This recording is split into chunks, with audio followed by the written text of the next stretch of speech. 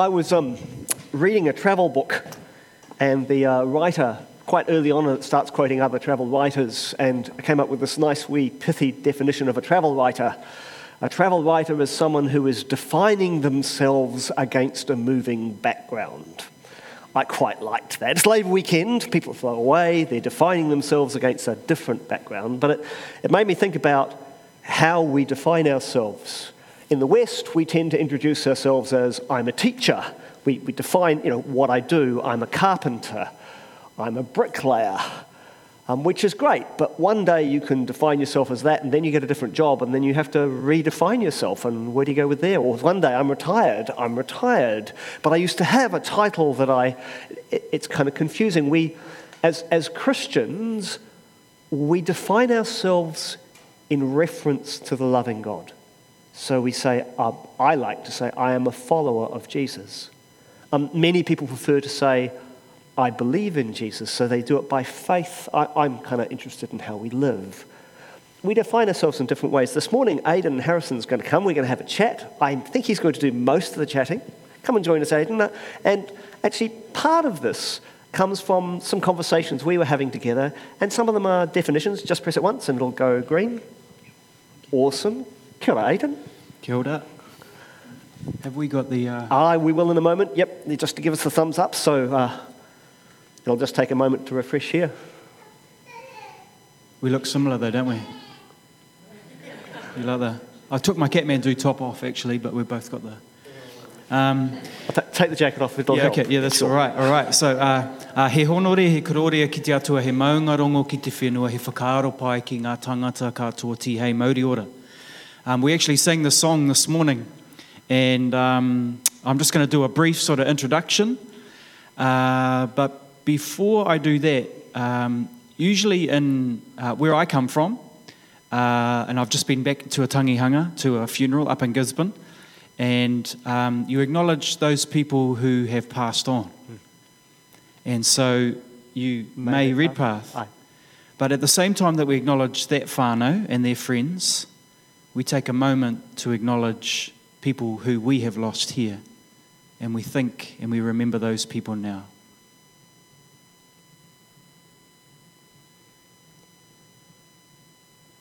Kia ora. So, ko kāwari tōku maunga, Calvary is my mountain. Te toto o ihu karaiti tōku awa, the blood of Jesus is my river. No Gisborne ahau. Ko Ngāti Ingarehi rātou, ko Kotarani, ko Airehi, ko Wera o ku iwi. So English, Scottish and Irish ancestry. I put the Irish in there last year when they beat the All Blacks. And I just found out that I've got some Wales ancestry. I don't know if any of you have done sent your DNA away. You actually just spit into a tube and they get some of your cheek cells and they work it out. I jumped from 3% Welsh to 10% Welsh. And we've got any Wales, people from Wales here? Ireland? They haven't spat in the... Scottish or English ancestry? Very good. It occurs to me that a rugby team or a cricket team is a team that's slowly defining themselves against other teams. Yes. Fair bit of that going on. Yeah, it was quite nerve-wracking this morning. I didn't want England to win though. Anyway.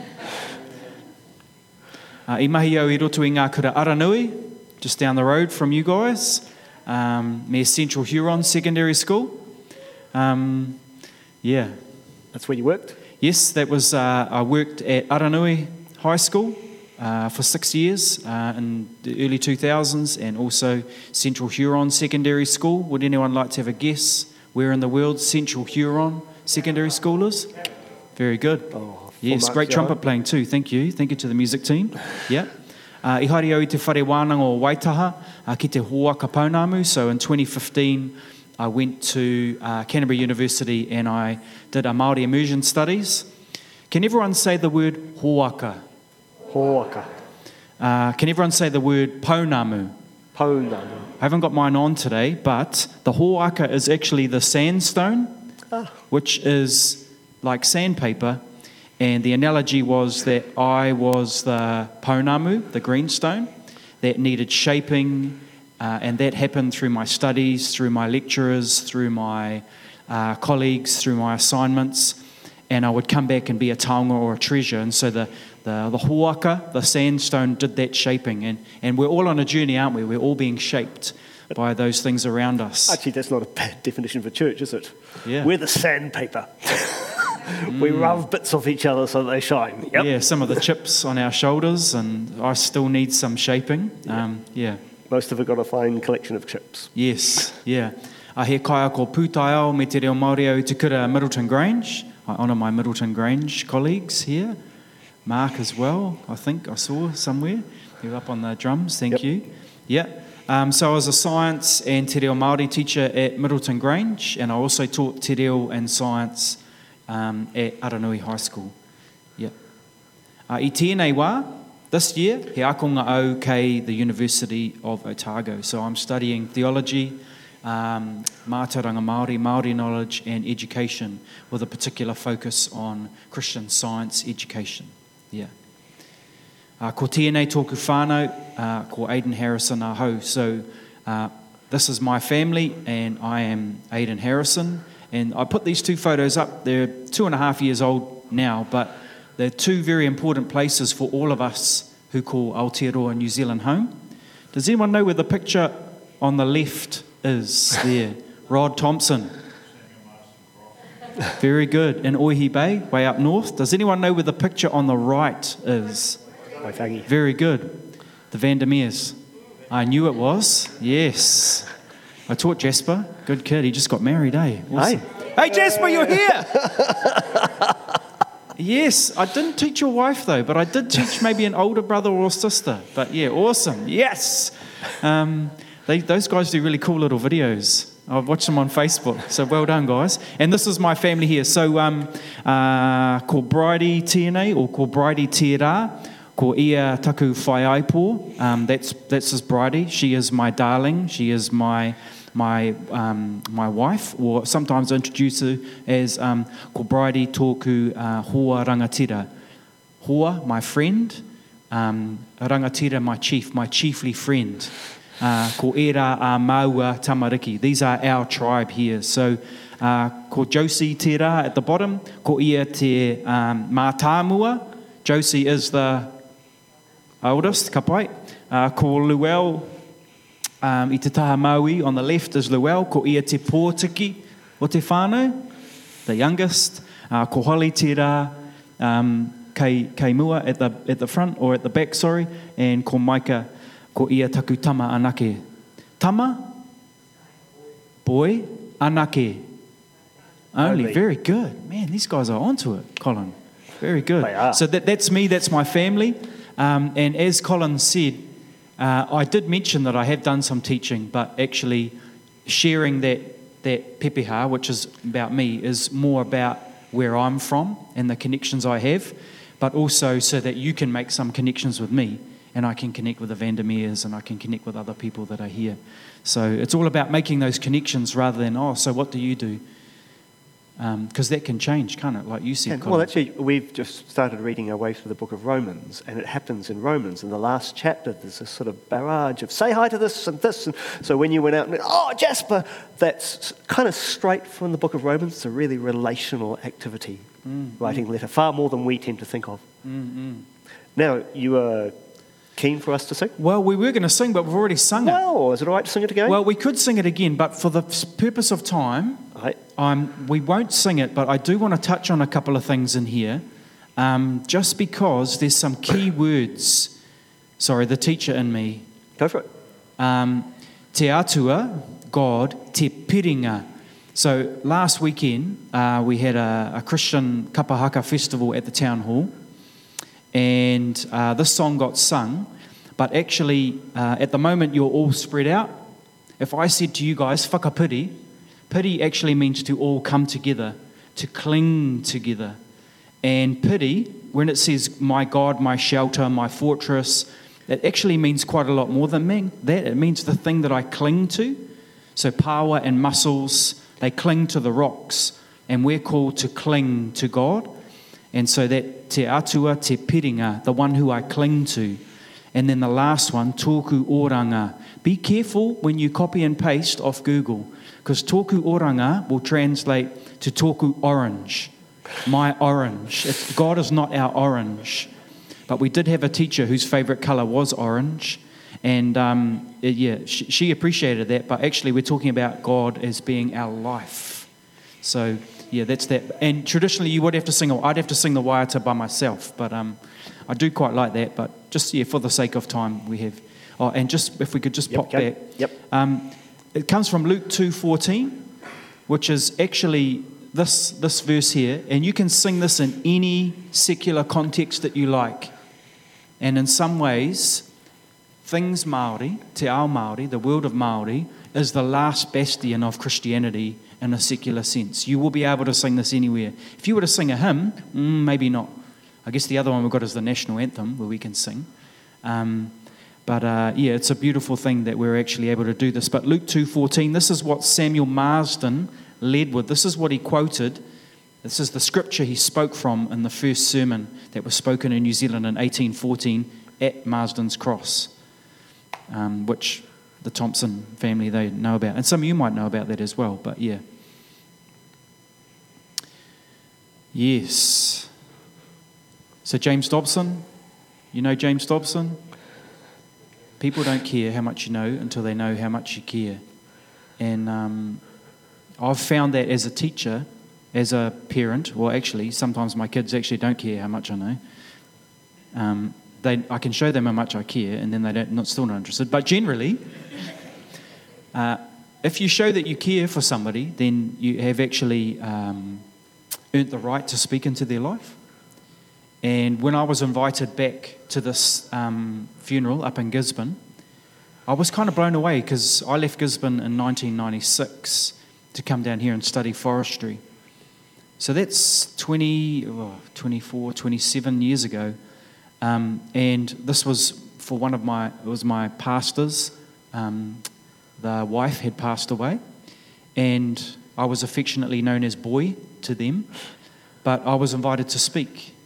I was invited to carry the casket. It was like, they know me, I know them, and even though I've gone back and forth at times, it was almost like, we know you care, and so we want to hear from you, and we want you to be involved.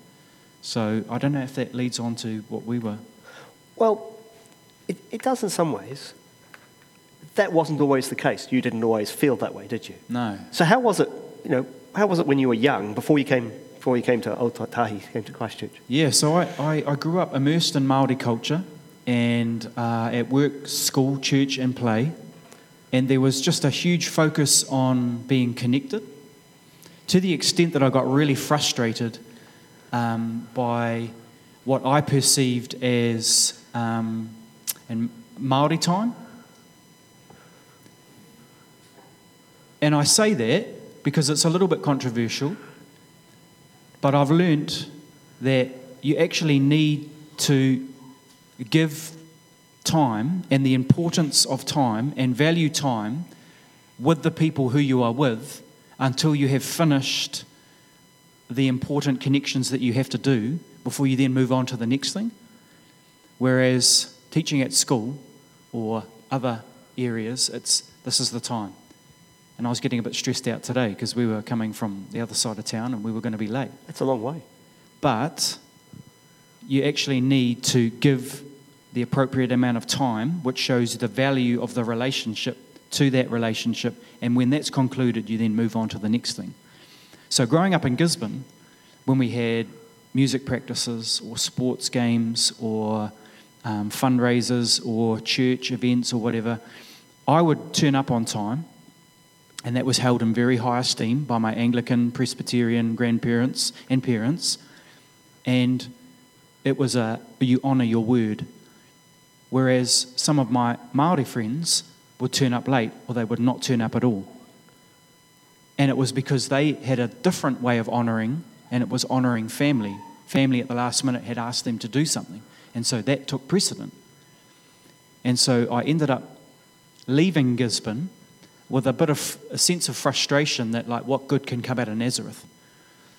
And I was sharing with Colin, I'm now 46, And at the age of 44 and a half, 18 months ago, I spoke with my auntie, because my father's passed away, but my dad's sister, and I said, I grew up with this tension around you honour your word or you honour your family.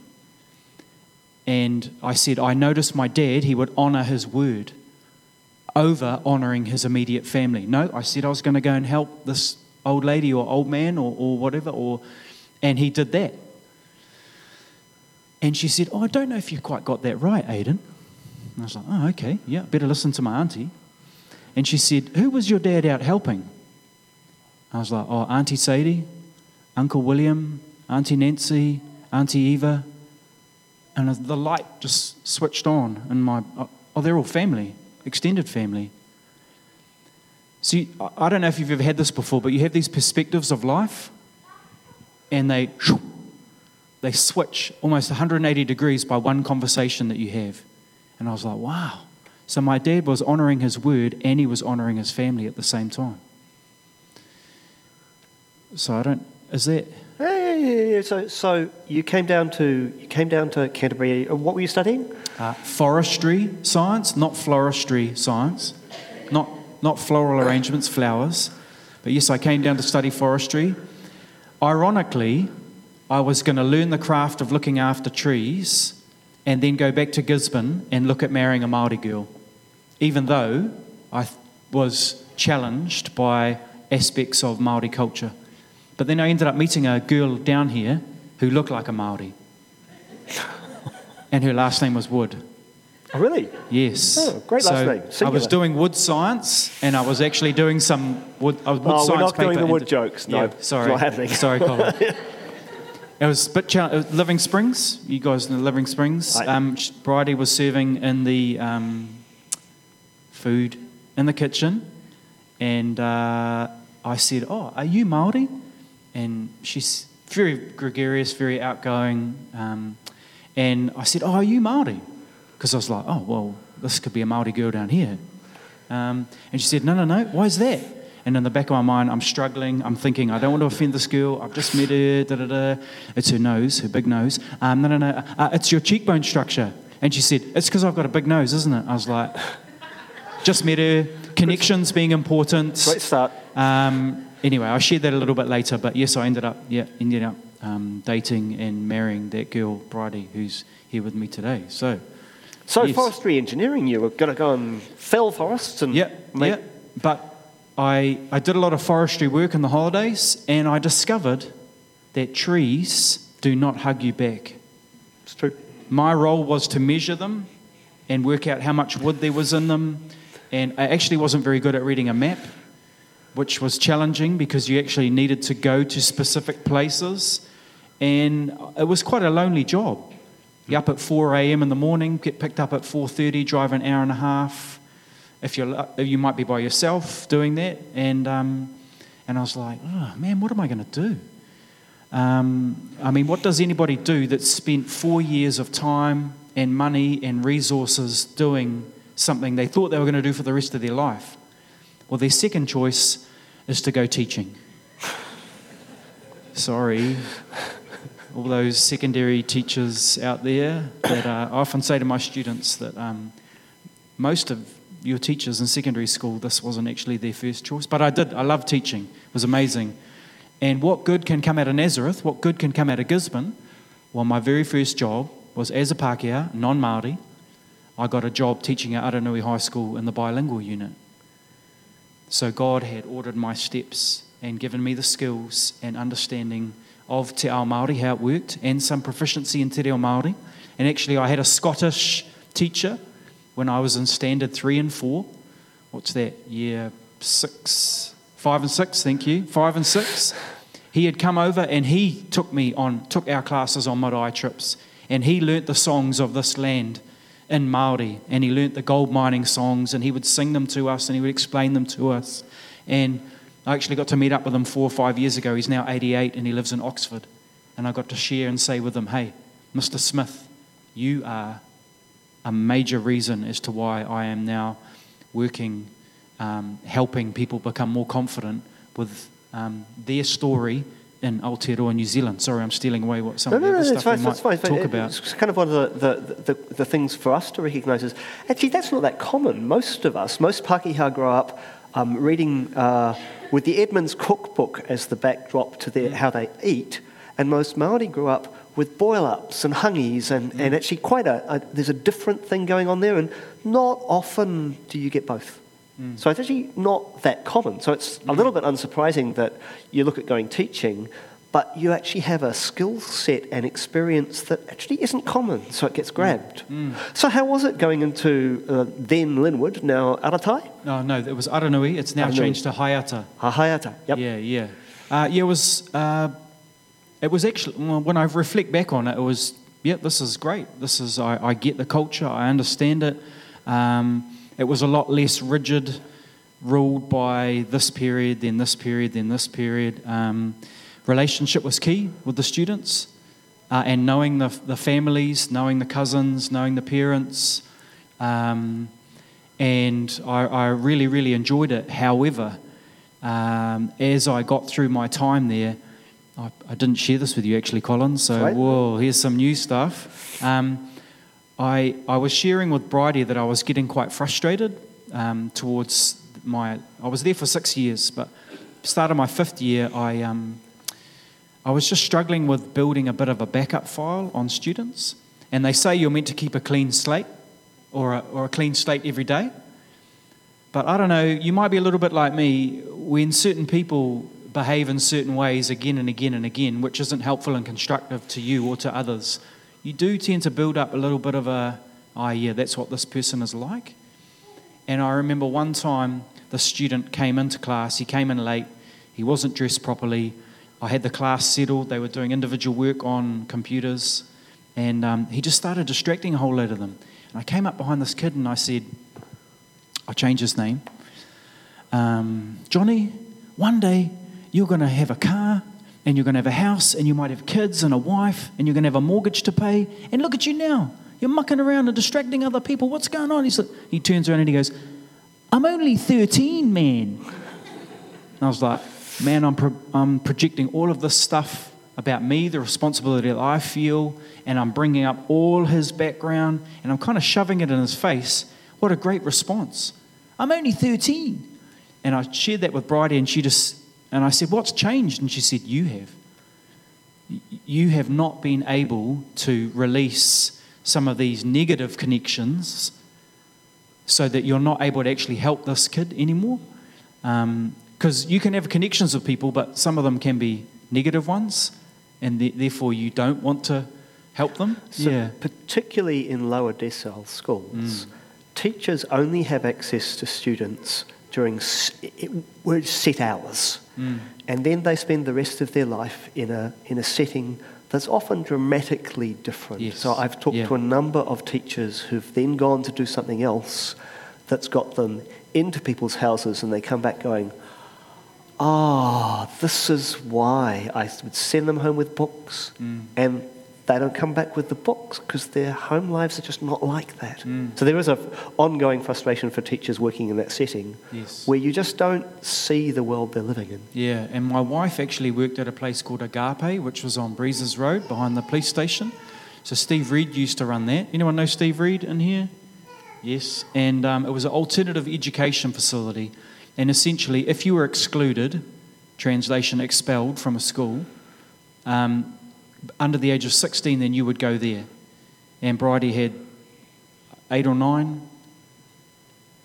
a dozen kids there. And just some of the backgrounds that those kids were having were just really... And one time Steve said to Bridie, why don't you guys take an extra week? Instead of 2 weeks, have 3 weeks holiday.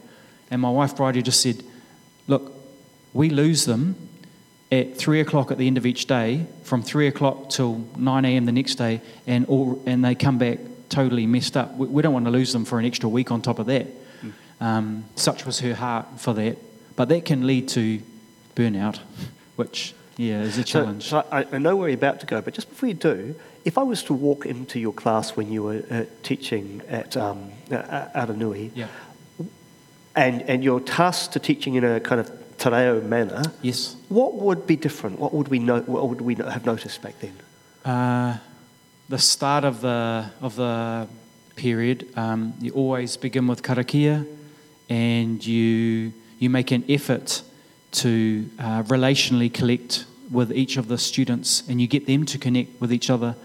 And it was quite beautiful because the start of every day, we would have the whole of what we called the whānau together. So that was year 9 to 13, we're all together, and we would all start together, and we would start with karakia, and we would sing songs together, a little bit like church. A real meshing together. Yes, yeah. And just that idea of intergenerational connections, as opposed to other schools where it's you're in this class, you're all the same age. The learning objective today is we're going to do this, and by the end of the period you need to have completed this, this and this, straight into it. It's all about knowledge as a tradable commodity rather than relationships being important. Yep. Yeah. Yep. The very task-driven thing versus something that very much about knowing connections, being a part of something bigger than yourself. Yes. Yeah. Okay. What happens next? In the lesson. I just wanted the snippet of. Tell me one other thing that we would have noticed as being different if we walked into that setting. There was a real understanding of. I'll give you an example. So Manu Kōrero is the Māori speech finals, and they happen every year. And some of the phraseology around it is things like, I'll translate it, your grandparents are cheering you on. Make your grandchildren proud of you. Ngai tahu have a saying, mō tātou a mō ka uri a muri ake nei, for us and our children after us. It's all about acknowledging those people who we've come from and those people who come after us. And that was huge within the whānau unit. We had a wall that displayed all of the kaumātua, the elders that had passed on, that were part of, that were connected to the children and the teachers there. And they are there, and they are acknowledged at the start of every day. I don't know if some of you probably went to Marae, you see a wall with the photos on there. So there's this real inherent understanding that I am connected to the past and I'm also connected to the future, which I don't see so much in other settings. I don't see that acknowledgement of that. Lenu and I had the privilege of working in the kitchen of a marae yesterday, and when people came out to eat, everyone's singing and very unlike, not my culture. I don't come from this. And then at some point there's a kapahaka group performing, and some of the older people are going, these are our future, which was exactly what you were describing. Okay, moving on from Aranui, what happens next? We had a year in Canada. I taught there for a year, and we came back pregnant, and I had another year at Aranui, and that was the time when I was feeling quite unsettled about carrying on there. And a position came up at Middleton Grange School. I'd had an interview while I was in Canada and missed out on a job, but that was God's working. That's a whole other story. And I applied for this job and I got a job at Middleton. And so I was there for 16 years, but for the first 8 years, Aidan, will you teach Te Reo Māori? No, thank you. I feel like a fraud. I shouldn't be teaching Te Reo because I'm not Māori. And so for 8 years, I resisted that. And then I had a study award for a year, which was Māori immersion teaching, which is that hoaka pounamu, the example I gave you. And to be completely honest, part of it was like, I need a year out of teaching. And it gave me an opportunity to do this study. And so I did the study, but it just opened up this world of, and those of you who know Mark Larson, who's been a mentor of me, principal of Middleton Grange and involved with a whole load of Christian education throughout New Zealand, just said, look, Aidan, I believe that your upbringing and your gifts make way for you, and the experiences that you had are quite unique within Christian education, especially as a non-Māori. I think you should go for this opportunity. And at the end of that year of study, I went up and was able to, it might sound a little bit ironic, but I wasn't able to implement my study at the end of that year at Middleton Grange, my host school, but I actually went up to Kingsway School, which is another one of the large Christian schools in Orewa, north of Auckland, and I actually did some of the stuff I'd learnt that year with them, and that opened up opportunities for me to work with Christian schools up and down New Zealand, ranging from down in Dunedin to Hamilton to Kaitaia to Tauranga, Bethlehem, and then within Canterbury itself there's 6 or 7 Christian schools. So, and the focus has been around understanding that we're part of God's woven story here in Aotearoa, New Zealand. And I like your little quote there, who knows, maybe you were born for such a time as this. I mean, I'd probably steal it and go, you were born for such a time as this in this place. So I may have. So let me... No, that's all right. Let me tell you our story. I haven't got time to tell you all of our story. That was kind of the... That's where I would launch off into, but Colin and I were discussing that that might be for another time. Well, one of the things, if you're working in a world that's what is more important is connections than the facts, then it becomes about stories and who are you connected with and what happened before you. Yes. So you become part of something bigger. And actually, that's the Christian history, isn't it? The Jews would define themselves as a wandering Aramaean, preferably Abraham, and they would see themselves as part of a story that unfolded there. And then Christians define ourselves as the people who are part of that story of the God, the Creator, who created and now is doing things to bring us to a place of well-being. Yeah. I just want to see what I've got next there. So Genesis 1:2, hopefully we're all familiar with it. Can we read this together? It's always a bit awkward doing this, let's do it. But it's great to have that participation. So, in the beginning, God created the heavens and the earth. Now the earth was formless and empty. Darkness was over the surface of the deep, and the Spirit of God was hovering over the waters. It's interesting, isn't it? The Spirit of God was hovering over the waters. God has always been in this land. And from my biology, teaching and science, Aotearoa, New Zealand has come up and down, in and out of the water, but God's Spirit has always been here. And there is a unique expression of God in this whenua, in this land, that we get, that we understand, that we know about, or maybe we're discovering that. And so it's a bit cheeky, but I say God didn't get off the boat when the missionaries came here. In fact, if that was the God that the missionaries represented, they did the best they could with their cultural assumptions at the time. But a lot of them at that time, they thought that to be Christian was to be respectable and independent. I don't know if the Bible talks about those as being the key virtues of being a Christian, being respectable and independent. But that's what they brought. But God has always been here, and He has spoken things to the first peoples of this place here that I have been privileged to hear and journey alongside them. And now I get the opportunity to share with Christian schools and churches when they'll have me. So I haven't got time to go into all the details of this. Maybe that might be for another time, Colin. Yeah. Well, one of the things in hearing your story so far has been this kind of sense of, first of all, you're a little bit unaware. Actually, I've been given these treasures for my background, which for a stage there I was not that appreciative of. I saw it as trouble.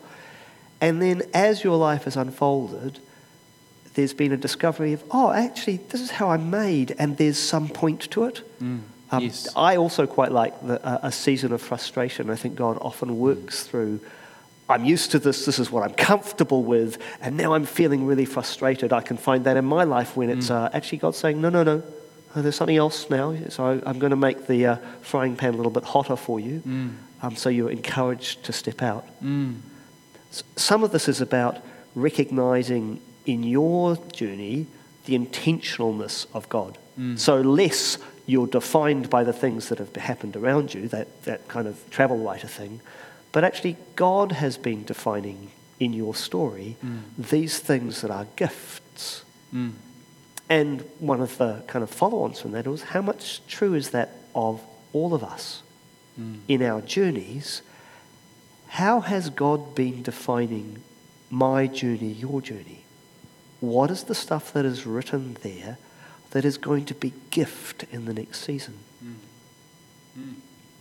This is part of what I noticed in your story. Yes. So I guess this is one of the key things that I think about, that God has called you and me to be a part of his unique story in Aotearoa, New Zealand. And a friend of mine, Keith Newman, you may have read some of his books, Bible and Treaty and Beyond Betrayal. They're pretty dense reads, but as you get more familiar with what God has done in this country, he talks about a golden thread of God. His story is woven into this land, and I don't know if you can see that yellow sort of between apart. I like playing around with English words a little bit, because if you're a part of something, if I'm a part of it, then I'm actually, hang on, I've got to get my phraseology right here. If I am a part of something, then I'm actually connected to it. So you are all a part of Parklands Baptist Community Church. But that's a part. If you're apart from it, that means you're separate from it. I don't know if that's making sense to you guys, but that little golden thread, that's the God bit. Hopefully that you are actually a God bit part of Parklands Baptist Community Church.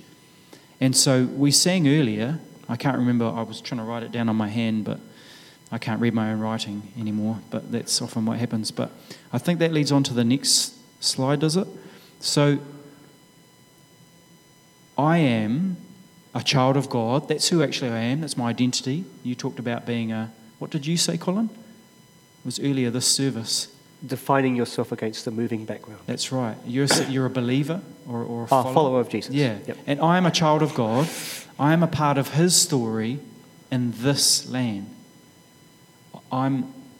Maybe I might get called to China or America or Australia, but right now, actually I don't think I will, but I'm a part of his story in this land right here. What are the things that God has got for all of us to do in this place right here, right now? And so often, when I share this with churches, I get people to actually say this. So if you're comfortable to say this, Sure. If you would like to repeat after me. I am a child of God, A child of God, a part of his story a part of his story in this land. this land. Would you turn to the person next to you and say that to them, please? But you're going to say you are. Yeah. You are a part of his story. You are a child of God, a part of his story in this land. It's okay. Okay. All right.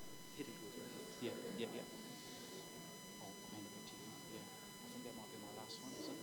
We'll do the God's workmanship. Oh, yeah, that's right.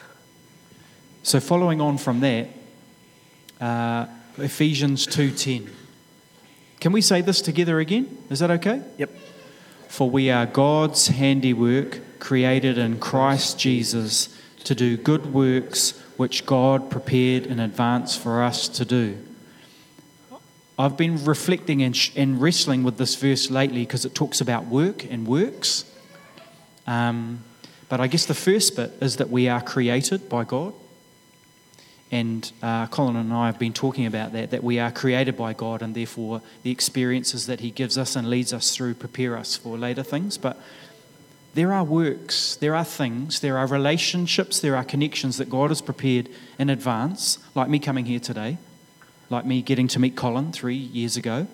There are things that God has prepared for me to do right here at Parklands Baptist Community Church and in your workplaces. And when you walk out of here today, there are things that God has created for you to do, not somebody else. And sometimes I'm challenged that I try and go and do what that's actually somebody else's to do. So we actually need to be walking closely with God, like, what do you actually want me to do today? Because I could go and do those things because they're easy. But then that would prevent somebody else from doing it. And often I use that excuse with gardening, or somebody else could potentially do that. But I'm sort of talking at more a spiritual, what has God placed for you to do in this place, in this land, in this community, at your workplace in Aotearoa, New Zealand? There's one more bit of background to this. In this chapter, Paul starts talking about the grace of God, how rich God is in grace, how it is by grace we have been saved. And he goes on to say, for we're God's handiwork, created to do good things. And I think that sits in a background of the grace of God. So we have stuff to do, but actually it is by grace we're saved. It actually is because we're a part of this history rather than the whole, which means there's not actually the kind of pressure that Westerners, we focus in on the task and that's our thing. But actually, no, there's more to it than that. And I like to try and end on a positive and encouraging note, which this kind of is. But just a little check. If we don't know what's happened in the past in our local area with Christianity, then we can come with the best intentions, the best heart, the most graciousness. But some people actually don't like Christians and Christianity because of missteps that have been made in the past. And if we don't know the story of Christianity in Parklands or in Christchurch or in the South Island, the good, the bad and the ugly, we could, how do I say this nicely, Colin? We could end up offending, we could end up damaging relationships rather than trying to strengthen and build on those, because we're just unaware of what's happened in the past, the missteps that have happened in the past. Okay, I'm just going to challenge you a little bit. You were saying you try to find the positive in there. So what's the positive of that?